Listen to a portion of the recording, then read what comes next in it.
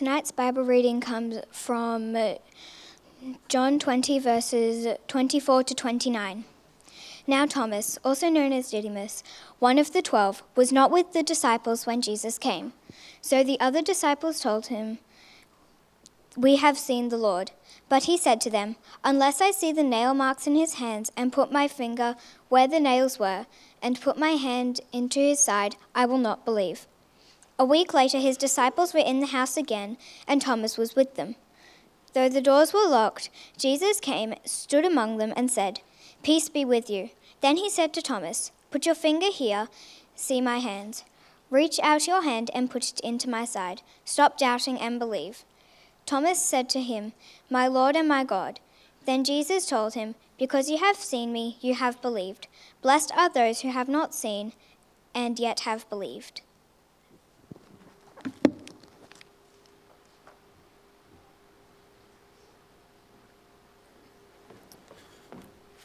Amen. Well, I must say it's a pleasure to be back here, able to bring the word to you this evening. I do actually enjoy bringing God's word, and I feel very blessed to be back here. When people come to pastors, there's many things that they come to us to talk about. And when it comes to doubt, the conversations vary greatly. There's a number of people who talk about the temptations that they have faced, and how in the midst of those temptations they have doubted the power of God in their lives to help them overcome those things that have become a real burden in their lives. Some speak about the darkness of being a Christian who is experiencing depression, and they have this conflict and trying to understand how they can be depressed if they really did believe in Jesus. And then there's those who will speak about how they've walked away from Jesus and how they haven't been with him for quite a lengthy period of time because of something that has happened in their life, usually something quite traumatic or tragic, which has caused them to question the reality of who God is. And the overarching message seems to come from those who talk about their doubts.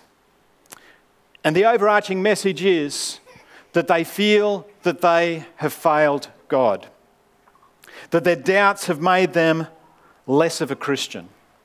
And I want you to hear very, very clearly, that is a lie. If you believe it, you're believing something that's not from God. And so tonight, we need to make a step and a determination that doubt is going to be something that we are going to talk about as a people of God. We're going to be open about it. We're going to share with each other the doubts that we are suffering so that we can bring this into the light and deal with it the way God always intended us to be. A lot of people struggle with doubt.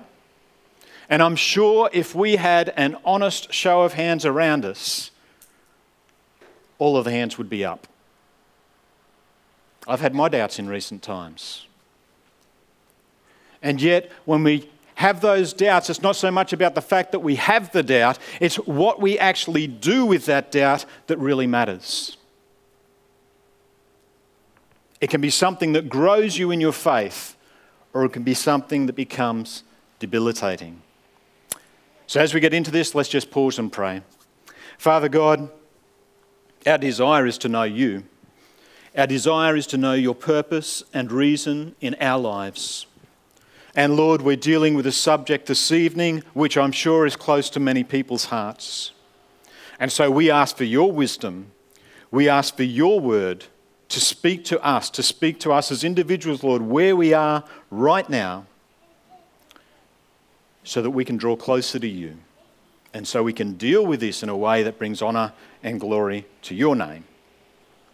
Amen. So I suppose first and foremost, we've got to consider what it is we're actually talking about this evening. And doubt is one of those things that when you're in the middle of it, you seem to know exactly what it is that we're talking about. You'd be able to put your finger on it straight away and give a fairly good definition of the doubt that you're experiencing. But when we take that step back, when we're not right in the midst of doubt, we seem to get a little bit confused about what doubt actually is. And doubt is not a lack of assurance. We'll deal with assurance next week. Assurance or lack thereof is more about whether the God we know will accept us. And doubt's very different to that. Doubt's not about whether we are acceptable to God or not, but more about God himself. Is he really there? What is his character really like? And we doubt when we ask questions like that, and questions like, does God really exist? Is the Bible really God's word to us? Are the miracles in the Bible really expected to be believed? Is following Jesus really worth it? These are the types of questions we ask when we experience Christian doubt. And the thing is, when I've looked into this, I was very surprised to see that there seems to be agreement with many people about them being three major forms of doubt, and we're going to look at those this evening. The first one is factual doubt. This is doubt that is based on the foundations of our faith. Have we gained enough evidence or established ourselves adequately within our faith in order for us to stand firm and believe? Doubt in this area is about questioning the truthfulness of our faith. Is our faith so firmly established that when the questions about conflicts in Scripture arise, we stand firm? When the very nature of God is questioned, the existence of God or the problem of evil in the world, are we able to provide adequate answers and still stand firm in our convictions and our faith so we do not waver? And then there's the questions about biblical history, how the Bible doesn't really line up with history. Of course, that's not true, but that's what people will say. Think about the challenges that come upon us when people question the resurrection. I mean, seriously, is that a historical event that can be proven? And then when it comes to science and the origins of life and things like that, how can we earnestly believe that that points to God? All of these things come under that heading of factual doubt. The second doubt is volitional doubt. And this is primarily about our will. It is recognised in our willingness to believe, to grow in faith, to repent of sin, and to be motivated towards living the Christian life. It concerns that passion or drive or desire to become less and to let Jesus become more. So volitional doubt is evident in a weak or immature faith. The resultant lack of growth, an attitude of self-sufficiency, relying on one's own talents or abilities, and not on God's, all those things indicate volitional doubt. And there's always a lack of repentance. And it's this unrepentant attitude that brings separation between the person and God. And I know that that's difficult for you to understand what I'm saying, but you imagine, if you will, say a young lady who is married and she's on fire for God. Her husband's not so on fire for the Lord. And so she decides that her marriage is keeping her from being all she could be for Christ. And so she goes to the pastors and she seeks a way out of her situation because her husband does not honour God. What does God say about marriage? And so if she continues to press in that direction where she wants out of the marriage because this man is not honouring God in supporting her in her ministries and things like that, she is dishonouring God because she is going against God's desires and wishes for marriage. And I'm not picking out a particular sex here. It works the other way with the guys as well.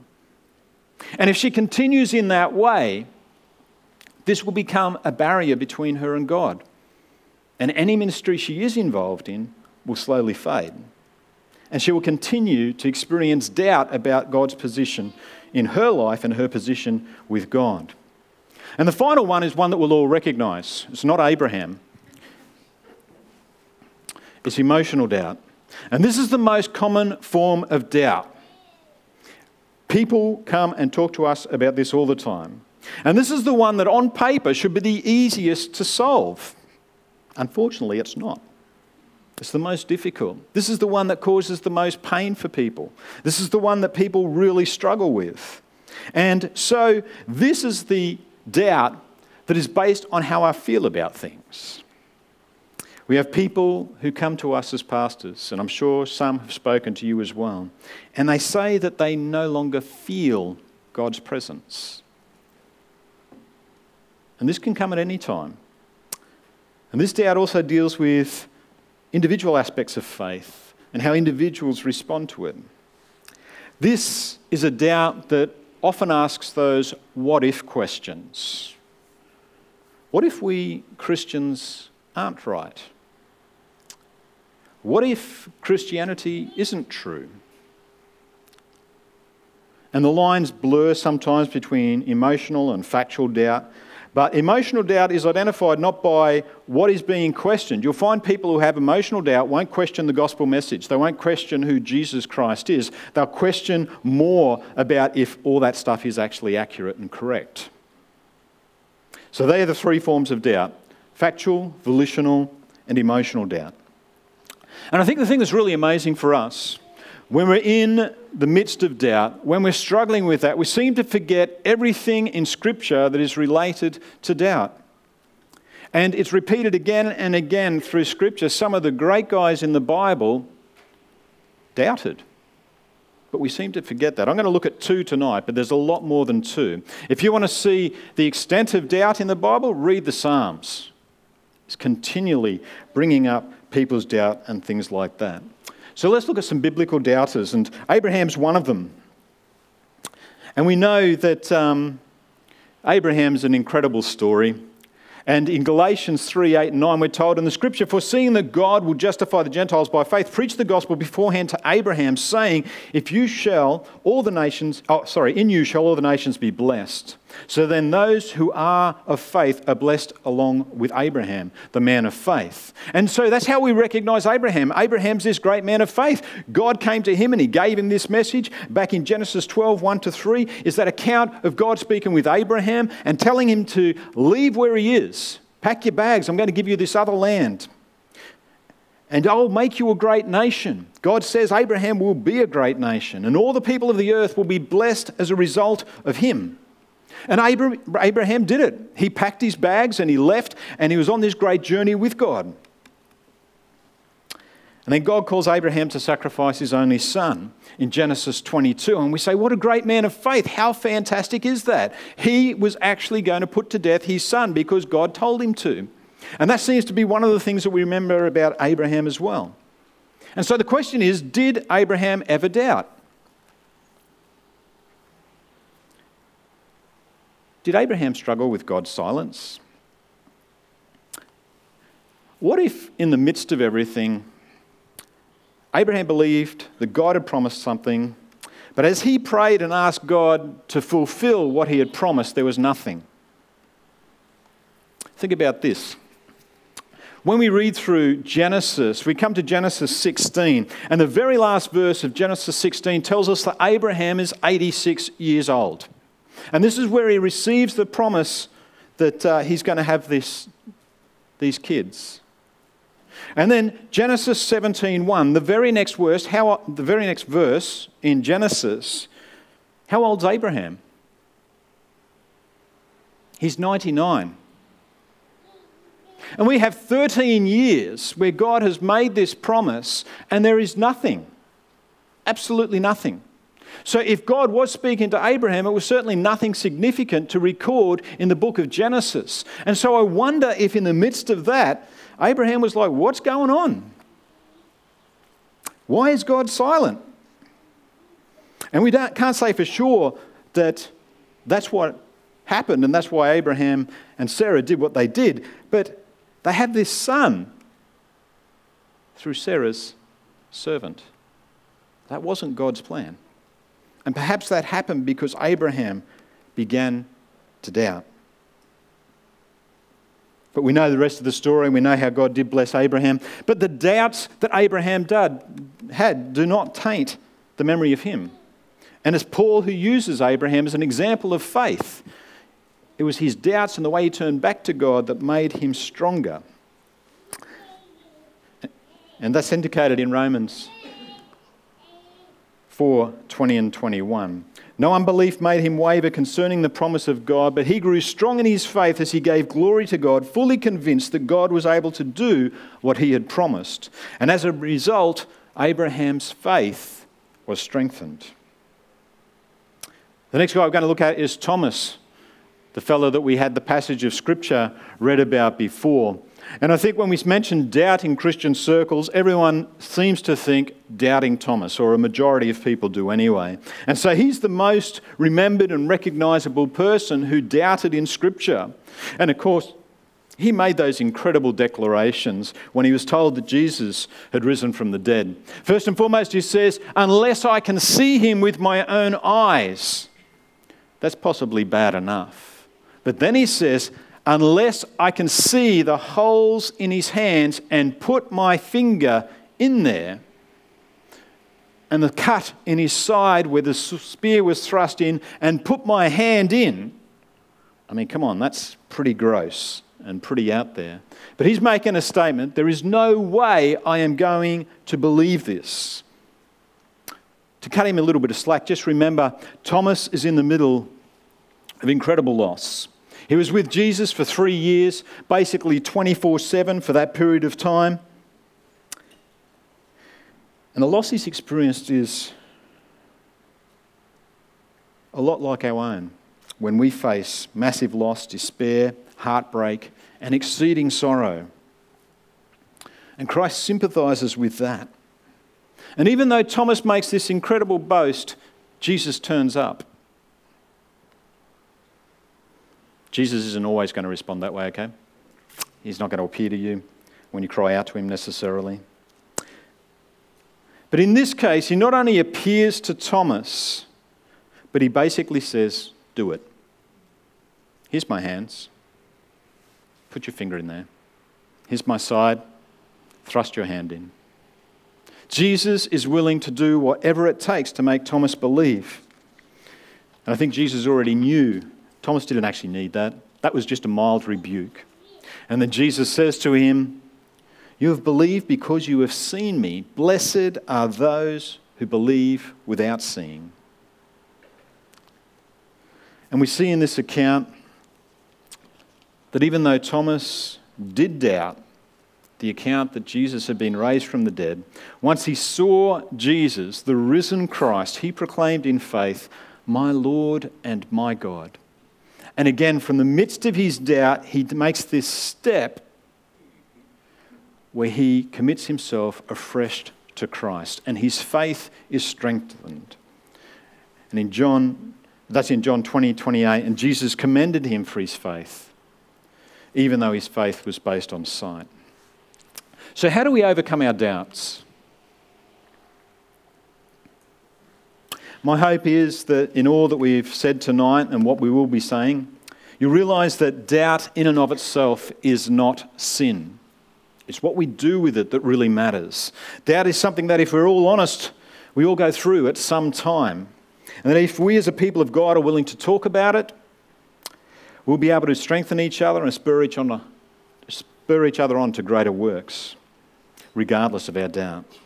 We as a people really do need to protect and value our own. This needs to be a place where each one of us feels safe to be able to share what we're going through with others, the struggles that we are facing. And we should be able to do that without fear of persecution, without fear of being turned out. And we should do it with a belief that together we will grow stronger and we will, as a church, be all that God intends us to be. We're all warm and fuzzy now. I think what we need to do is talk about it.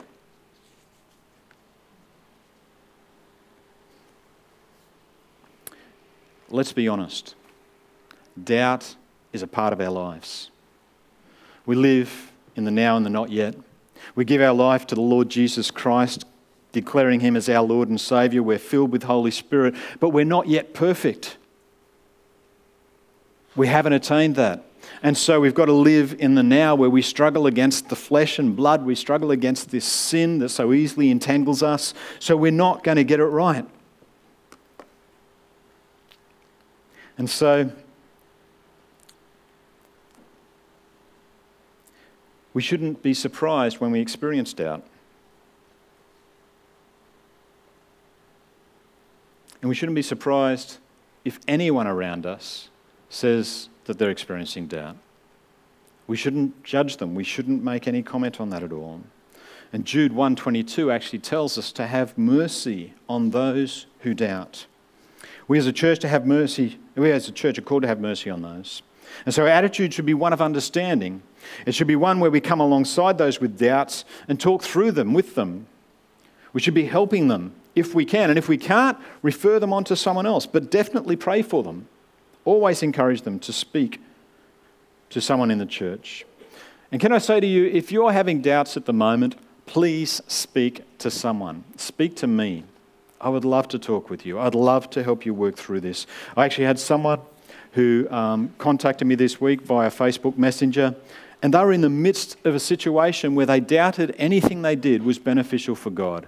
This is the most amazing person who is continually talking about Jesus to those she encounters, who is continually putting herself out to love others, who is continually being God to so many people. And I said, "Are you kidding me?" And I named some of the things that I've seen her do. She is a wonderful servant of God. And just parroting back what she's done for others allowed her to see that God has a purpose and a reason for her life. Can I encourage you, if you're having doubt, speak to someone. I've said that. I really want to emphasize that. And if you speak to someone and they don't listen or they palm you off, speak to someone else and don't go back to that person again. They're obviously not of any benefit to you.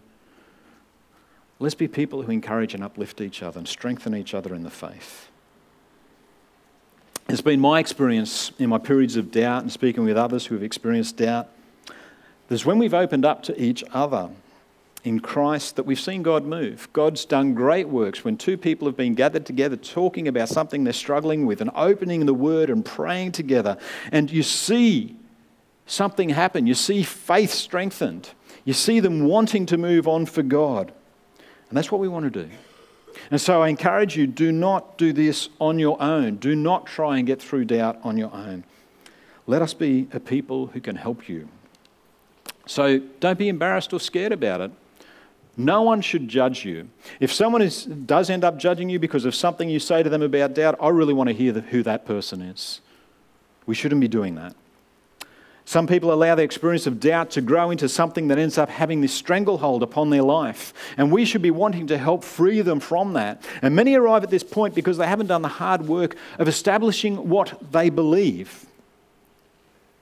Romans 7:15 tells us that we don't understand our own actions, for I do not do what I want to do, but I do the very thing that I hate.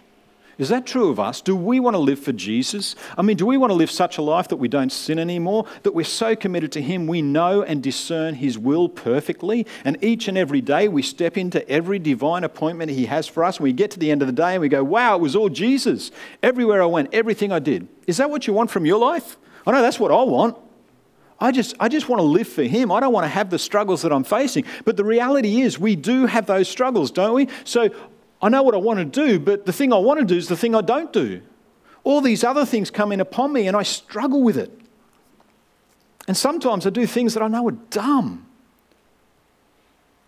And they're the things that I hate.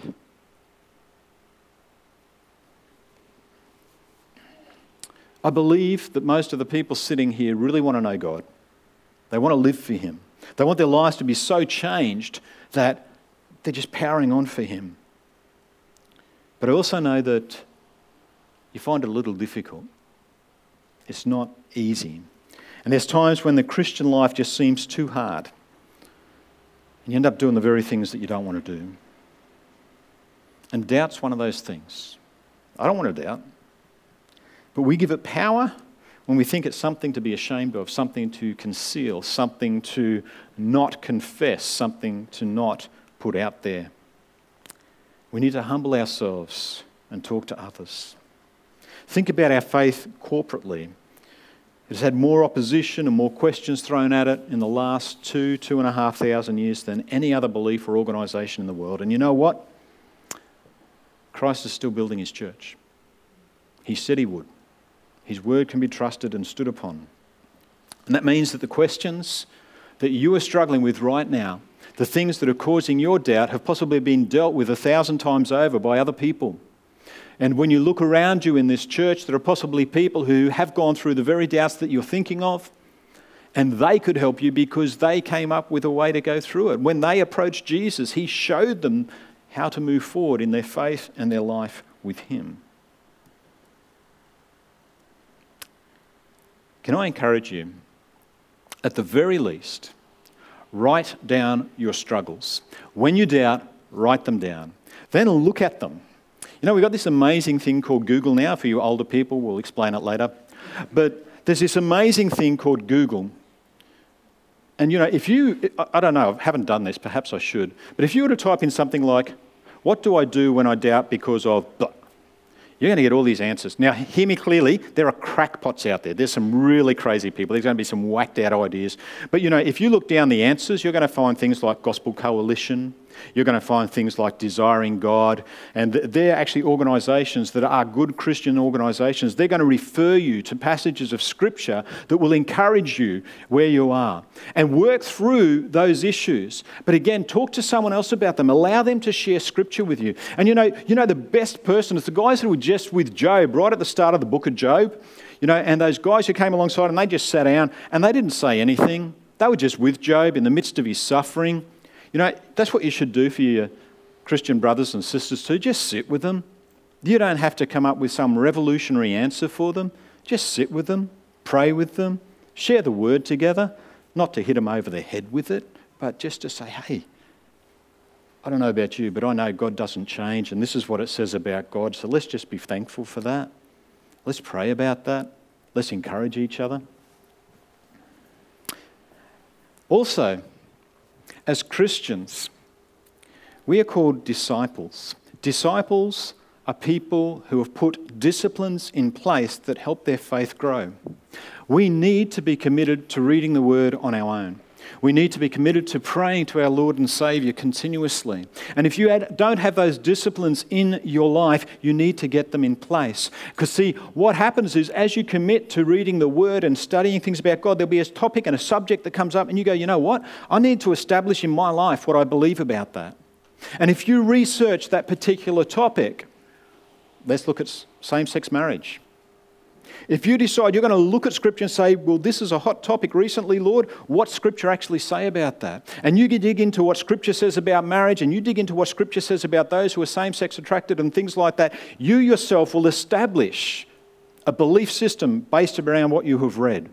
I encourage you to get some great commentators as well, to speak to your pastors, to speak to your church leaders also, but it's important that you dig deep and establish what you believe, so when the opposition comes, you can say things like, I appreciate your viewpoint.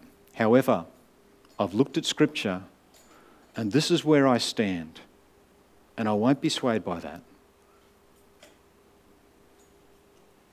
We need to stand firm upon our convictions, and it's up to us to ensure that we can do that.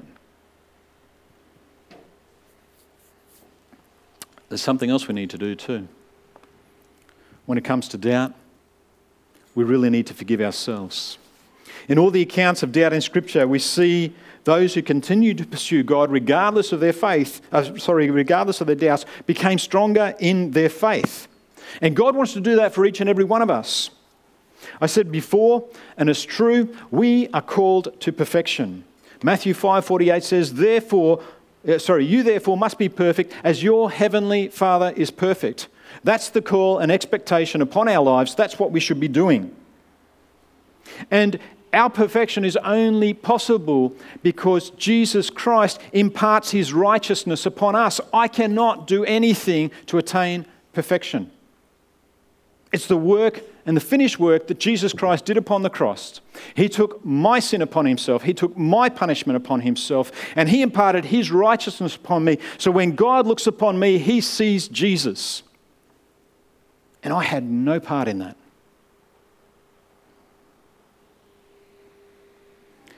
That's the first thing you need to believe in your faith, and believe it without a doubt.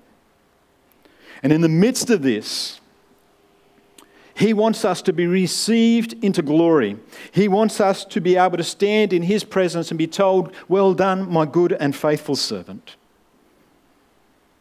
And he's willing to do that for me even when I mess up. I've just got to come back to him. I've got to repent. I've got to tell him I'm sorry. And I've got to turn away from those things that lead me away from him.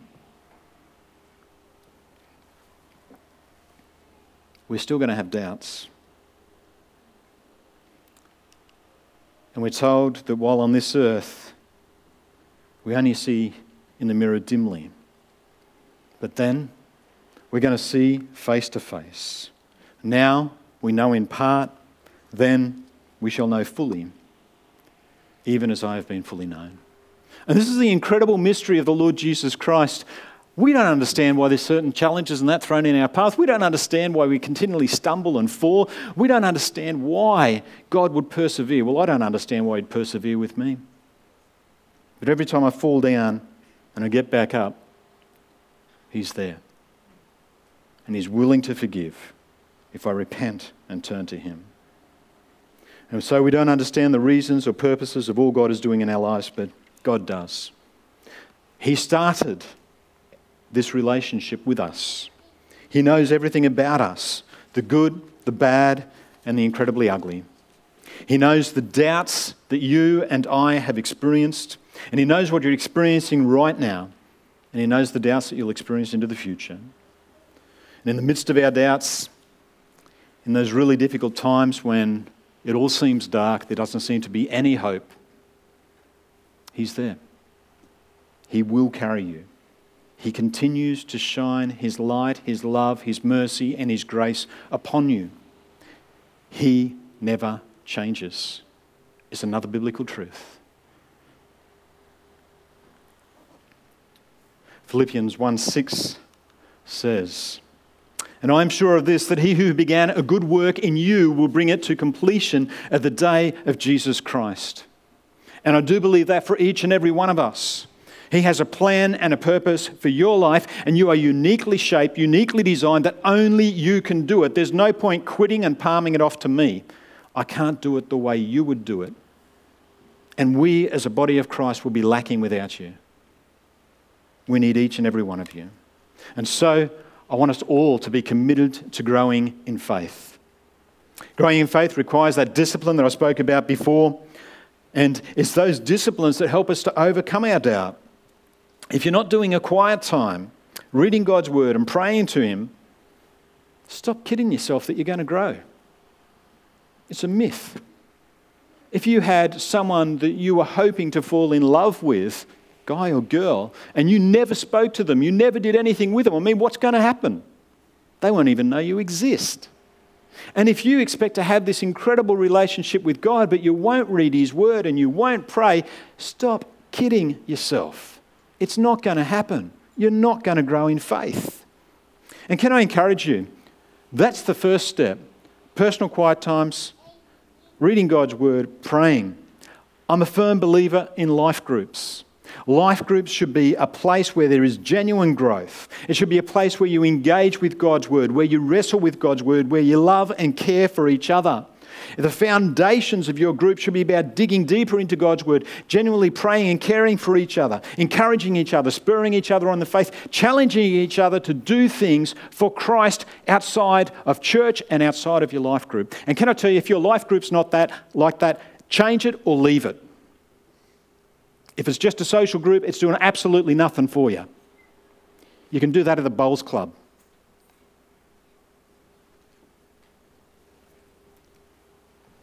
Make the decision to build each other up. Put away any critical spirit and look to spur each other on in faith. Guys, we've all experienced doubt. The bottom line tonight is some of us may need to repent.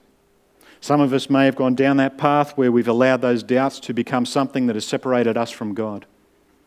And we need to come and we need to say, Lord, I'm sorry for making this more than what it really is.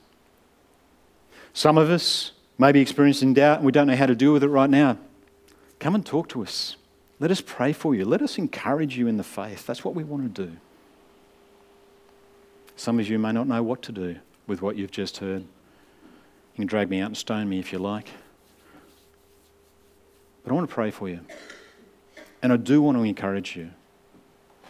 I just want to see people grow in faith. I want to see people drawing closer to God. I'd love to pray for you. If you maybe it's got nothing to do with the message tonight. Maybe it's something else. I just love praying for people. So I'm going to close in prayer. You guys are going to come up and sing a song. And then Wazza will possibly say something at the end, but I'll be down the front here. I'm always down the front here after a service.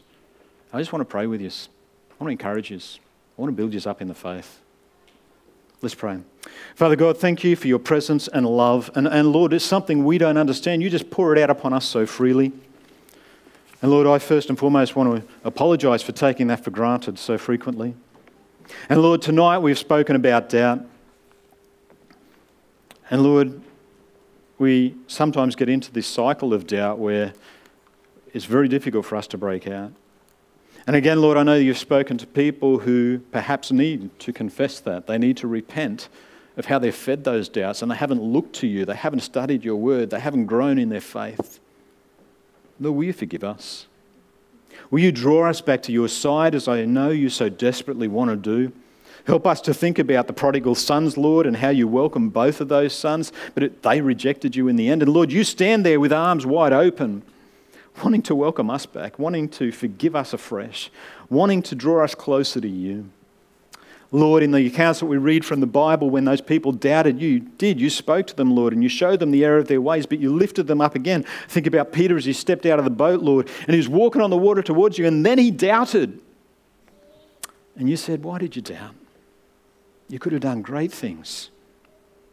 And this is the same guy who denied you because he doubted that he could stand. And yet, Lord, you took him and made him this incredible disciple and apostle and evangelist for you. And so many were won as a result of him committing his life to you.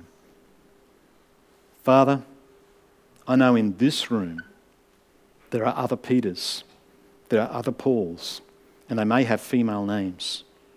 And I just pray you'll do your great work again. In Jesus' name, amen.